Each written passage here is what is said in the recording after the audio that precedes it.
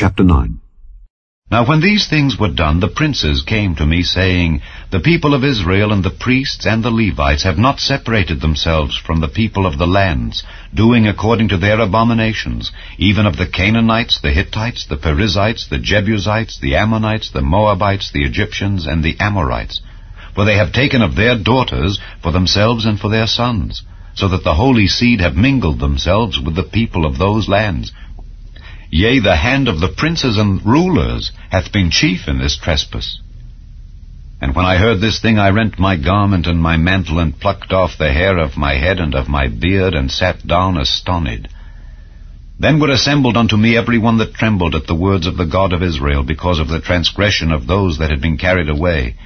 And I sat astonied until the evening sacrifice. And at the evening sacrifice I arose up from my heaviness, and having rent my garment and my mantle, I fell upon my knees, and spread out my hands unto the Lord my God, and said, O my God, I am ashamed, and blush to lift up my face to thee, my God. For our iniquities are increased over our head, and our trespass is grown up unto the heavens. Since the days of our fathers have we been in a great trespass unto this day. And for our iniquities have we, our kings and our priests, been delivered into the hand of the kings of the lands, to the sword, to captivity, and to a spoil, and to confusion of face, as it is this day. And now for a little space grace hath been showed from the Lord our God, to leave us a remnant to escape, and to give us a nail in his holy place, that our God may lighten our eyes, and give us a little reviving in our bondage.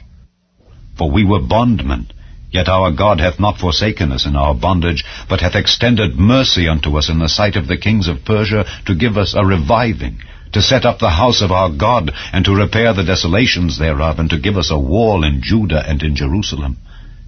And now, O our God, what shall we say after this? For we have forsaken thy commandments, which thou hast commanded by thy servants the prophets, saying, The land unto which ye go to possess it is an unclean land, with the filthiness of the people of the lands, with their abominations, which have filled it from one end to another with their uncleanness. Now therefore give not your daughters unto their sons, neither take their daughters unto your sons, nor seek their peace or their wealth forever, that ye may be strong, and eat the good of the land, and leave it for an inheritance to your children forever.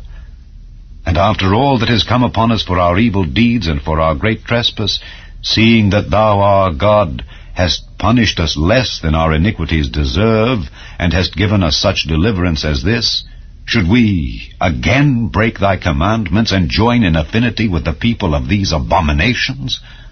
Wouldest not thou be angry with us till thou hadst consumed us, so that there should be no remnant nor escaping? O Lord God of Israel, thou art righteous, for we remain yet escaped, as it is this day.